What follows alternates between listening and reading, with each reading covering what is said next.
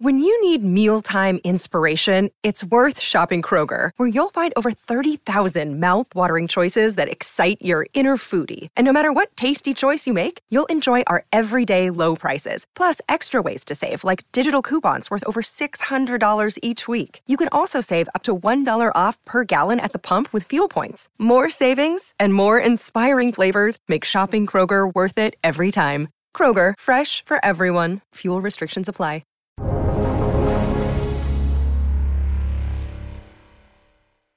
Hey everyone, welcome into the Real Vision Daily Briefing. It is Wednesday, September 29th, 2021. I am your host, Dion Rabowen. We got a spectacular show today. We're going to be talking all things Federal Reserve. We're going to be talking treasuries and the stock market, and of course, the moves going on in currencies, and most particularly the U.S. dollar. I've got the best possible guest that you could ever have with me today. We've got Peter Boockvar. He is the Chief Investment Officer of Bleakley Advisory Group, and you know him from his report, The Book Report. Peter, thanks so much for being with us on the Real Vision Daily Briefing today. Thanks, Dan, for having me. Appreciate it. Yeah, you know, we closed lower on the NASDAQ, a real tired close there for the NASDAQ, but the S&P and the Dow both closing higher. It seems like it's really, though, all about yields, the moves on the 10-year and the 30-year note, the 10-year note and the 30-year bond, excuse me. I don't want any of you bond nerds out there dropping in my mentions. But, you know, talk to me, Peter. When you see these moves on the stock market, we had a big move down lower yesterday. Today, we got kind of a dead cat bounce and not even a bounce in the NASDAQ. What are your thoughts about what we saw from today's market action? Well, it's very much a replay of the first quarter, where we saw this sharp rise in interest rates and we saw selling in all the growthy, high-valued stocks. And that is happening again here as the rise in rates and the likely potential that the Fed begins to taper, that all of a sudden valuations begin to matter. And we know where the frothiness of valuations are in the market. And that's obviously technology and the sort, whether it's stocks trading on a multiple of sales because they have no earnings or a high level of earnings, they're certainly the most vulnerable to a change in interest rates and a change in Fed policy. And that's exactly what we're seeing, at least over the past week plus. Yeah, and with this action from the markets, with rates rising, I know the 10-year is still about 20 basis points below the high it hit just a few months ago. But with the market having this reaction, I call it taper tantrum 2, electric boogaloo. Is there a chance that maybe the Fed doesn't actually make its move in November, or that we get kind of maybe a stop and stammer from Fed Chair Jay Powell? Well, I'd say that the level of the S&P 500 may dictate whether they follow through in November or not. I think that just from an evaluation of the economy and inflation, that they're absolutely going to taper. But yeah, if the S&P is at 3,500 by the time they walk into that November 3rd meeting, maybe they back off. But then if that's the case, then that just reflects this really ridiculous feedback loop that they are in, where it's their easy policy that causes a rise in markets, and then when they pull back, the markets fall, and then they respond to that fall in markets and not pull back. So it's I think they'll at least start QE, and then I doubt they finish it, because this tightening, and I believe taper is tightening, coincides with a change of pace that we're now beginning to see and potentially going to see with other central banks. So it'll be the world that is backing away all at the same time. And good luck to the markets in trying to manage through that. I think one thing that's really interesting about the way the markets responded, and I'm talking particularly about the Treasury market, is we saw these prints. I think it was 4 straight prints on the CPI above 5%, 5.1, 5.3, 5.4, and then back down to 5.3 if my memory serves. But 4 straight months of over 5% on the CPI, the Consumer Price Index. And the market really did nothing. It said, okay, whatever, we're not worried about inflation. But then you get this taper announcement, and we get a 20 basis point jump in the 10-year, moving above 1.5%. You get the 30-year moving above 2%. And now all of a sudden the market's worried about inflation. Is it inflation, or is it simply the market is responding to the fact that the Fed is in complete control and saying, okay, well, maybe the Fed is really going to take this seriously now? Well, a couple of things in there. We have to keep in mind that in 3 months, January, February, March, the 10-year yield basically doubled in 3 months. So the inflation stats that you're talking about, that rate move sort of priced in and reflected that sharp rise in inflation. Then I think then rates came off really starting middle of June at the Fed meeting when they said they're talking about tapering.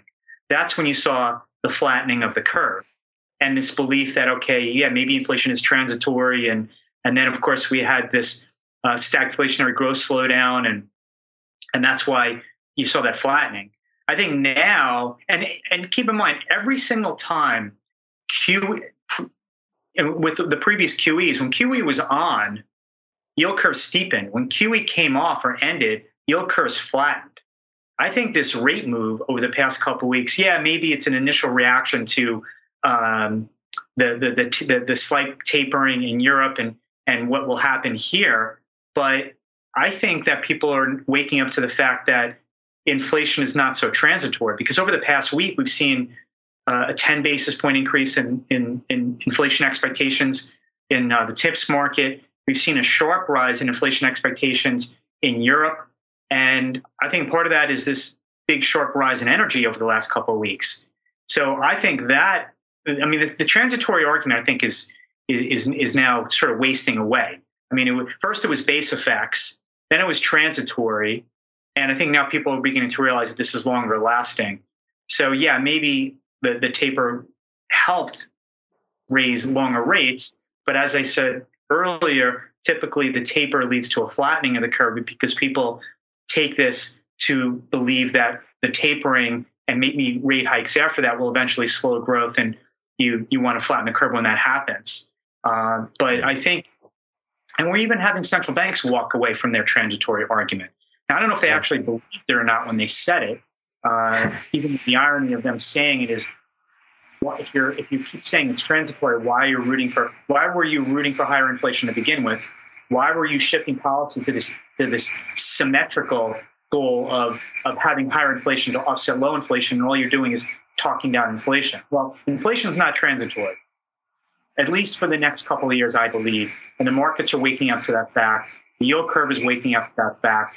And how a taper sort of weaves its way through that is going to be tricky because, again, it pays to flatten the yield curve when the Fed is tapering ends QE. But maybe this time is a little different where the lack of Fed buying leads to a steeper yield curve. I'm not sure.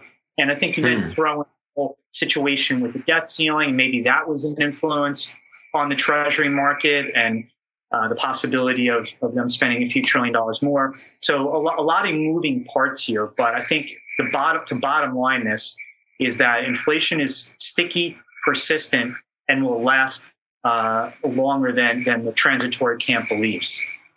Yeah. And one person who seems to be, as you say, waking up to that reality, Fed Chair Jay Powell, he was speaking with the European Central Bank, or part of a symposium that was put on by the European Central Bank. And I want to read you a quote from him today that I think just really, I think it speaks volumes to where the Fed is and where the Fed was. Powell said, quote, "It's also frustrating to see the bottlenecks and supply chain problems not getting better. In fact, at the margins, apparently it's getting a little bit worse. We see that continuing into next year probably, and holding up inflation longer than we had thought." So I remember I read this quote and I was like, people I was talking to were saying that in January, February, when the Fed was predicting 2.4% inflation for 2021, people I spoke to were saying that. I think you said that, Peter, when I heard you here on Real Vision back in March or April. And now that it's September, moving into October, we've got the chairman of the Federal Reserve saying that. What are your thoughts on that? Well, of course, central banks never do anything wrong. And any side effect is never their fault, right? So it's very convenient that Powell's just blaming the supply side without taking any responsibility that monetary policy is pushing demand side when there's not enough supply. So here, let's take the two most interest rate sensitive parts of the economy, housing and autos. Well, he's got pedal to the metal, pushing the demand for housing and autos when you can barely find a home or a car. And if you do, you're paying through the nose for it. So, of course, he's not going to acknowledge that, okay, yeah, Jay, you're right. The supply chains are all screwed up and it's going to remain that way. Then why are you full pedal pushing the demand side when there's not enough goods to buy?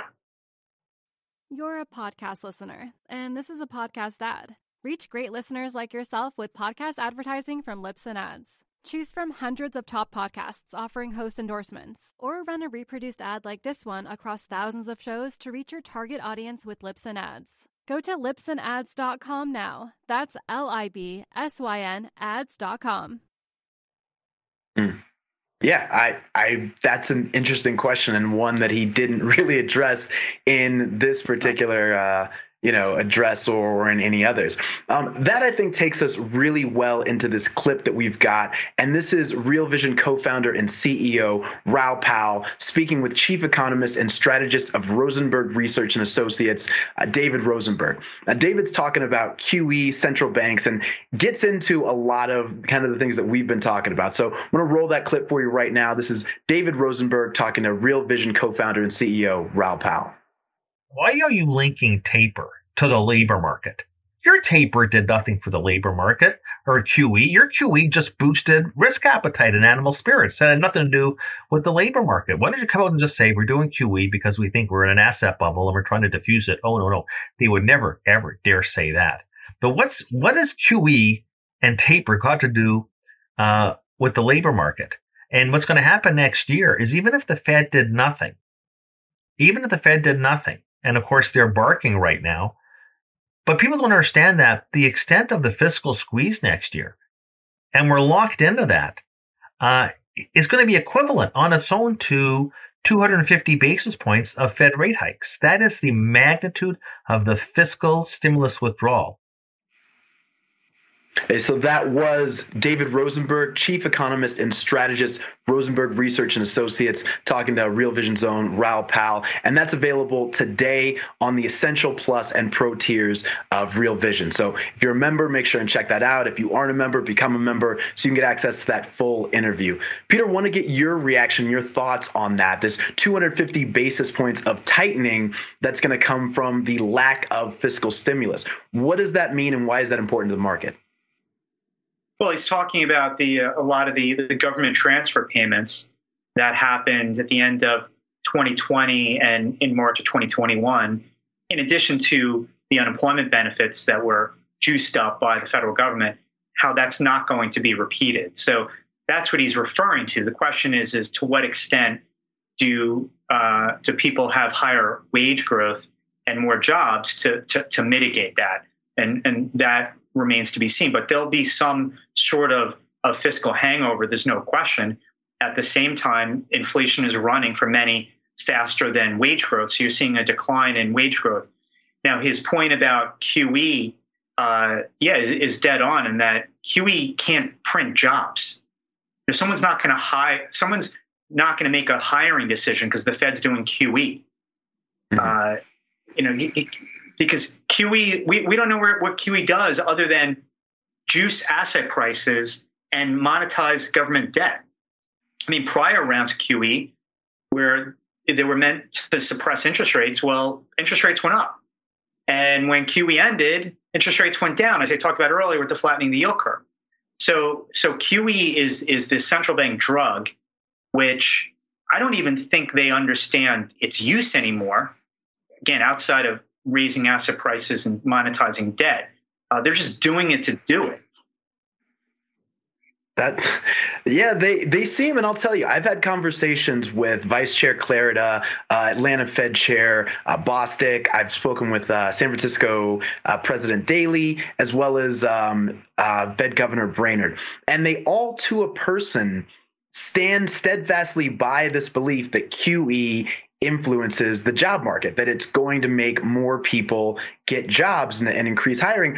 And when I ask them about this report that came out from the New York Fed that says QE has minimal influence on increasing jobs and hiring, particularly in marginalized communities like Black and brown communities and lower income communities, but has a lot of influence on increasing asset prices. And so it actually goes against what they say they're trying to accomplish. They say, oh, well, we don't really look at that. Or, oh, there's other research that says the opposite. And I say, well, what research? And they say, I'll send it to you. And then they don't. It does seem like there is no empirical research that can draw a line between QE and job growth. It doesn't exist. Now, they'll theoretically say, well, QE is meant to suppress interest rates, and that's stimulative, and that therefore creates jobs. But if you look in the real world, I don't see job creation taking place in the auto sector because there are other factors here. I don't see job growth in housing and construction. In fact, you can't really even find anybody, and projects are getting canceled because there's not enough stuff. So we have a problem with the supply side as they continue to push the demand side. Why are you trying to push people to buy a home when they're not there? So all these people never actually had to hire somebody in the private sector. So they go off their models, and they think, as smart as they may be and as many degrees as they may have, they think very simplistically. High rates slows growth, low rates boost growth. Well, if low rates boost growth, even lower rates must boost growth even more. And hey, if you're in Europe, if zero rates are great for the economy, then negative must be spectacular. Not understanding that the purpose of monetary policy, and the same with fiscal stimulus, is to stimulate behavior to happen now. It's to pull forward things. But if rates are just low forever, you eventually stop pulling forward things. And in fact, pull forward so many things that you end up having a downturn thereafter because you've already pulled forward so many different things. So they just don't understand that concept. And when rates stay low for a long time, it limits the urgency of doing things. If a homeowner realizes that rates are just going to stay low for a long time, well, maybe there's not a rush, and you're not even going to do anything if prices skyrocket. If you're a business owner that's trying to make a capital investment decision, maybe rates on the margin may have an effect. But if you're being told by the Fed the rates are going to stay low for a long time, like they're doing with short rates, saying, we're going to end QE, but who knows when we're going to raise interest rates? Well, then there's no rush to do anything. There's no sense of urgency to do anything because you're being told by the central bank that rates are going to stay low. That's why forward guidance actually slows growth, but their models saying that it's a stimulative to growth. So the world is quite different in terms of reality and output compared to what their models tell them. Yeah, and that takes us to a great question I want to ask you from one of our viewers on Real Vision's The Exchange. We're going to be taking questions during this period, during our the Real Vision Daily Briefing from The Exchange. That's Real Vision's social platform. I want to get to a question from Ralph Humphrey. Ralph asks, do you think the transitory thing is more managing psychology, or do they believe it? This talk about inflation's transitory, inflation's transitory, inflation's transitory. Even in last month's statement, they still left it in there. So what do you think about Ralph's question? Is that all about psychology, or is it really something they're really sticking to?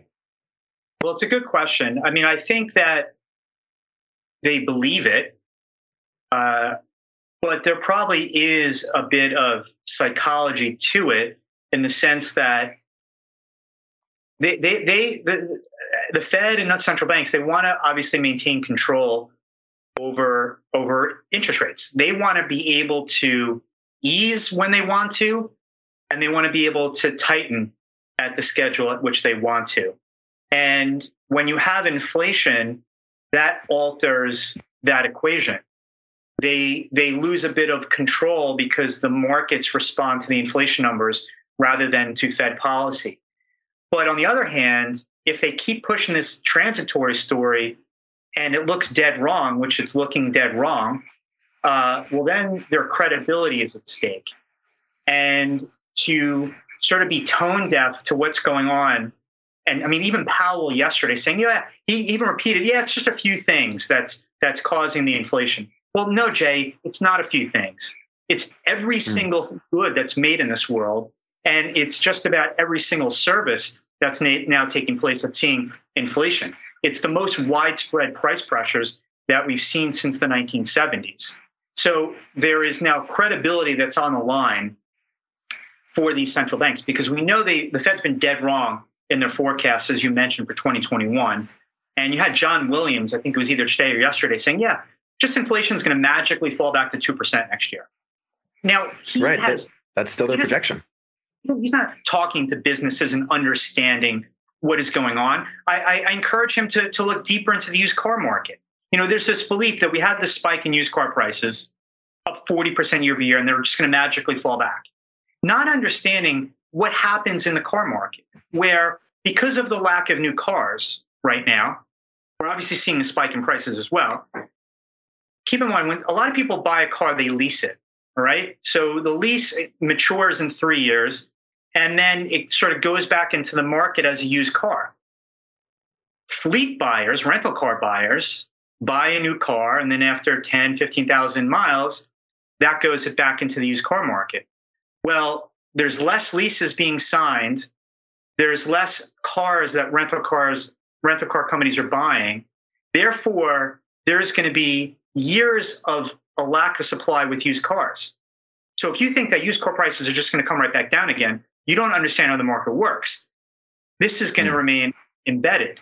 It's going to take a few years to build semiconductor plants. It's going to take years to build more container ships and dry bulk ships, and to add passenger airlines, which take a lot of cargo because business travelers aren't coming back so quickly. So this is more embedded than you think. And even in housing, okay, so even if we slow the pace of home price growth to 10 from now 20%, you're still going to see aggressive rental price increases for years to come. So I don't think that these central bankers just have their finger on the pulse of business when they say some of the things that they say. They're just relying on models. Yeah, Peter, I think that's really interesting too when you talk about the used car market and the market for, all those things, because the other thing that I think about when I hear the Fed and you talk about New York Fed President John Williams saying, oh, this is all magically going to go away. When they say that, it seems to me, if I'm a business owner, I'm not going to invest in a new plant or new cargo ships or some of those other things you talked about, because I think, oh, this is all just going to magically go away. And why am I going to put in the years of investment to build those things that's going to cost me money now? And, it's not even going to pay off down the road because this is all just going to go away and be magically fixed. That seems to me going against exactly what the Fed's trying to do, which is another thing that I've heard from business owners say, yeah, we aren't really sure that we need to actually do anything. And it's sort of spurring inaction rather than action. And it would seem that action's what we need to actually, get out of this crisis that we're in right now. It's exactly why stable prices are the most important foundation for a healthy economy. And the Fed turned it upside down and said, no, we're focused on maximum employment first. Well, you can't have maximum employment unless you have stable prices. So now we have unstable prices, and the Fed's never going to have their maximum employment because unstable prices are now causing a slowdown in growth, which then will filter into the labor market. So it's inflation. Excessive inflation is just mud in the gears of business activity. It throws everything off kilter, both from a business perspective and a household perspective who's trying to earn income to pay for their cost of living. So when the Fed and other central banks, their goal was to have 2% inflation, that 2% inflation number was not an input into an econometric model that resulted in an output that was ideal for the economy. That 2% inflation number was only good for their own desire, because they felt that if they had inflation at 2, that would imply short-term rates 2 or above. Therefore, if we went into an economic downturn, they would have rates to cut. So there's a major disconnect between what they were trying to achieve and what is best for the economy. And inflation just doesn't stop magically at 2 when you try to push it there. And obviously, we're seeing that now. You're a podcast listener, and this is a podcast ad. Reach great listeners like yourself with podcast advertising from Libsyn Ads. Choose from hundreds of top podcasts offering host endorsements, or run a reproduced ad like this one across thousands of shows to reach your target audience with Libsyn Ads. Go to libsynads.com now. That's LIBSYN ads.com. Yeah, we're seeing that now. I want to go to another question from the exchange, this one from Carlos I. And I think this gets into the other big topic I wanted to touch on with you, Peter. Carlos asks, how can everything be dying? Energy not really moving, bonds dying, metals dying, SPY, the S&P 500 dying, crypto dying. Is it just that everything is in a state of flux? Well, energy is not dying. You have 9-year highs in natural gas prices and crude at 75 and Brent above 80. That's been flying. I think to the point of metals, the stock market, I think the markets are trying to digest and understand the reality that inflation is causing central banks to pivot away from their extreme policies of 2020 and into 2021. And as much as gold and silver, to use as an example, as he mentioned metals in the question, should be roaring higher because of this inflation, it is instead responding to the rise in the dollar and the lift in real rates, even though real rates across the curve are still deeply negative, and not just in the US, but globally. So I think and I've used this analogy years before, and I'll use it again. When QE is on, the beer goggles are on, and everything looks good. And when QE, and obviously QE hasn't changed yet, but will, starts to unwind, then those beer goggles start to clear up, and investors become more discriminating in what they buy and how they want to value things. Yeah. Those beer goggles start clearing up. It's what they say, the ugly lights come on, right? That seems to be like what we got going on right now. So I want to dig in just a little bit, Peter, with those metals, because you talked about, gold down almost 1% today, but silver just getting absolutely shellacked, down as much as 5% today, down, I think right now about 4%. And you talked about it. In an environment like this, we've got inflation running hot. We've got the stock market having a big crash or turn down yesterday. And yet we have not seen the usual response as a sort of risk off asset from gold and silver and those precious metals, and crypto as well getting hit. What are your thoughts about why that's happening and what's going on? Can you see my black eye today from being long? And the scars on my back. Yeah, it's been brutal. And I think that they're just trading off the move in the dollar and real rates, which, is what they should trade off. But, real rates is a funny thing because people are looking at real rates based on the TIPS market, and the TIPS market's priced off CPI. I argue that, that's really not that realistic. And if you look at current CPI this year, real rates are minus 4 to 5%, not the, minus 1-ish that someone would look at the 10-year.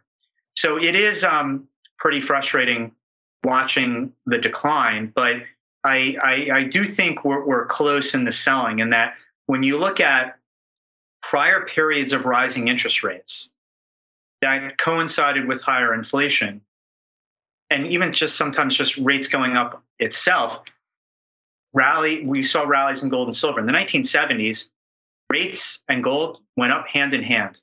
The mid-2000s, Alan Greenspan raised interest rates from 1% to north of 5%, and the price of gold doubled.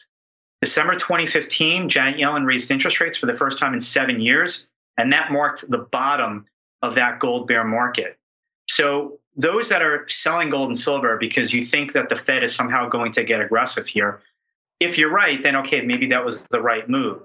But if you believe, as I do, that the Fed will not be aggressive at all, and I think we're seeing that, and no central bank will be aggressive outside of maybe the Bank of Norway or in South Korea, and if you believe that Washington will still have a spending spree, then I think you need to grit your teeth and you need to hang on because I think that the best days are still ahead for gold and silver. And from a sentiment standpoint, it's hard to think of a more hated asset class, particularly the gold miners.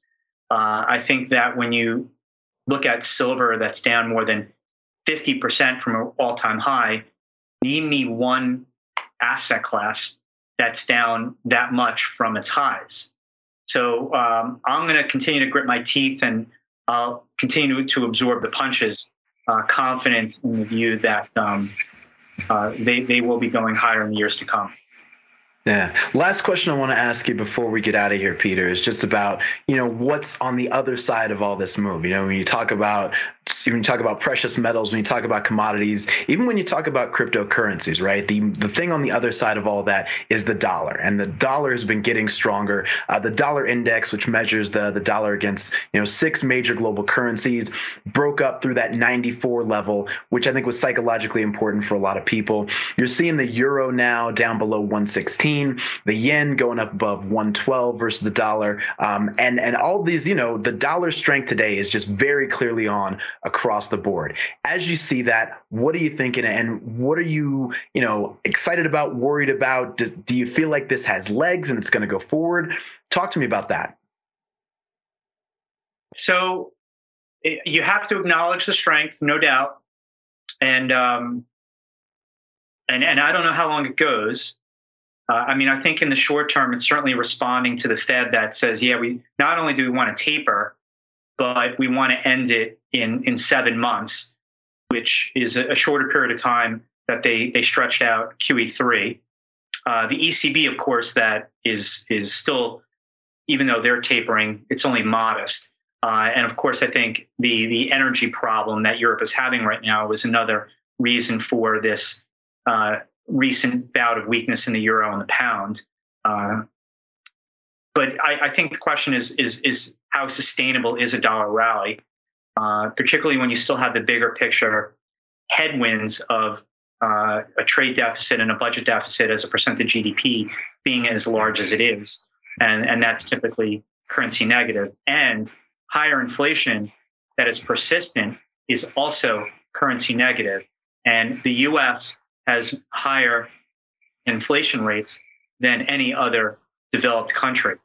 So I don't necessarily think that it's that sustainable. And from a technical standpoint, just looking at RSIs, dollars overbought, treasuries are oversold, and certainly gold and silver are very oversold. So I think we may get some mean reversion in coming weeks in that trade. Now, where we go after that sort of contra move, I don't know. Can the dollar index go to 94? Well, it's already 94. Could it go to 95, 96? Maybe. But I still think that big picture headwinds for the dollar are firmly in place, and rallies are just trading rallies more than anything else, which is fine. Right, Peter, it's fine for what? Which is fine for someone who wants to play that. Gotcha. Peter Boockvar, thank you so much for being with us. Chief Investment Officer of Bleakley Advisory Group, and of course, editor of the Book Report. Peter, thanks so much for being with us.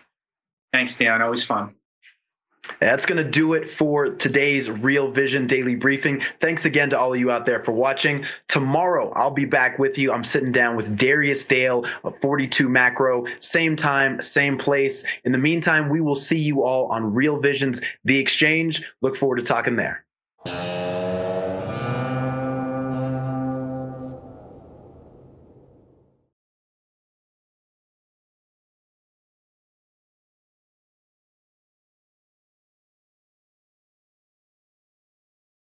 You're a podcast listener, and this is a podcast ad. Reach great listeners like yourself with podcast advertising from Libsyn Ads. Choose from hundreds of top podcasts offering host endorsements, or run a reproduced ad like this one across thousands of shows to reach your target audience with Libsyn Ads. Go to libsynads.com now. That's LIBSYN ads.com.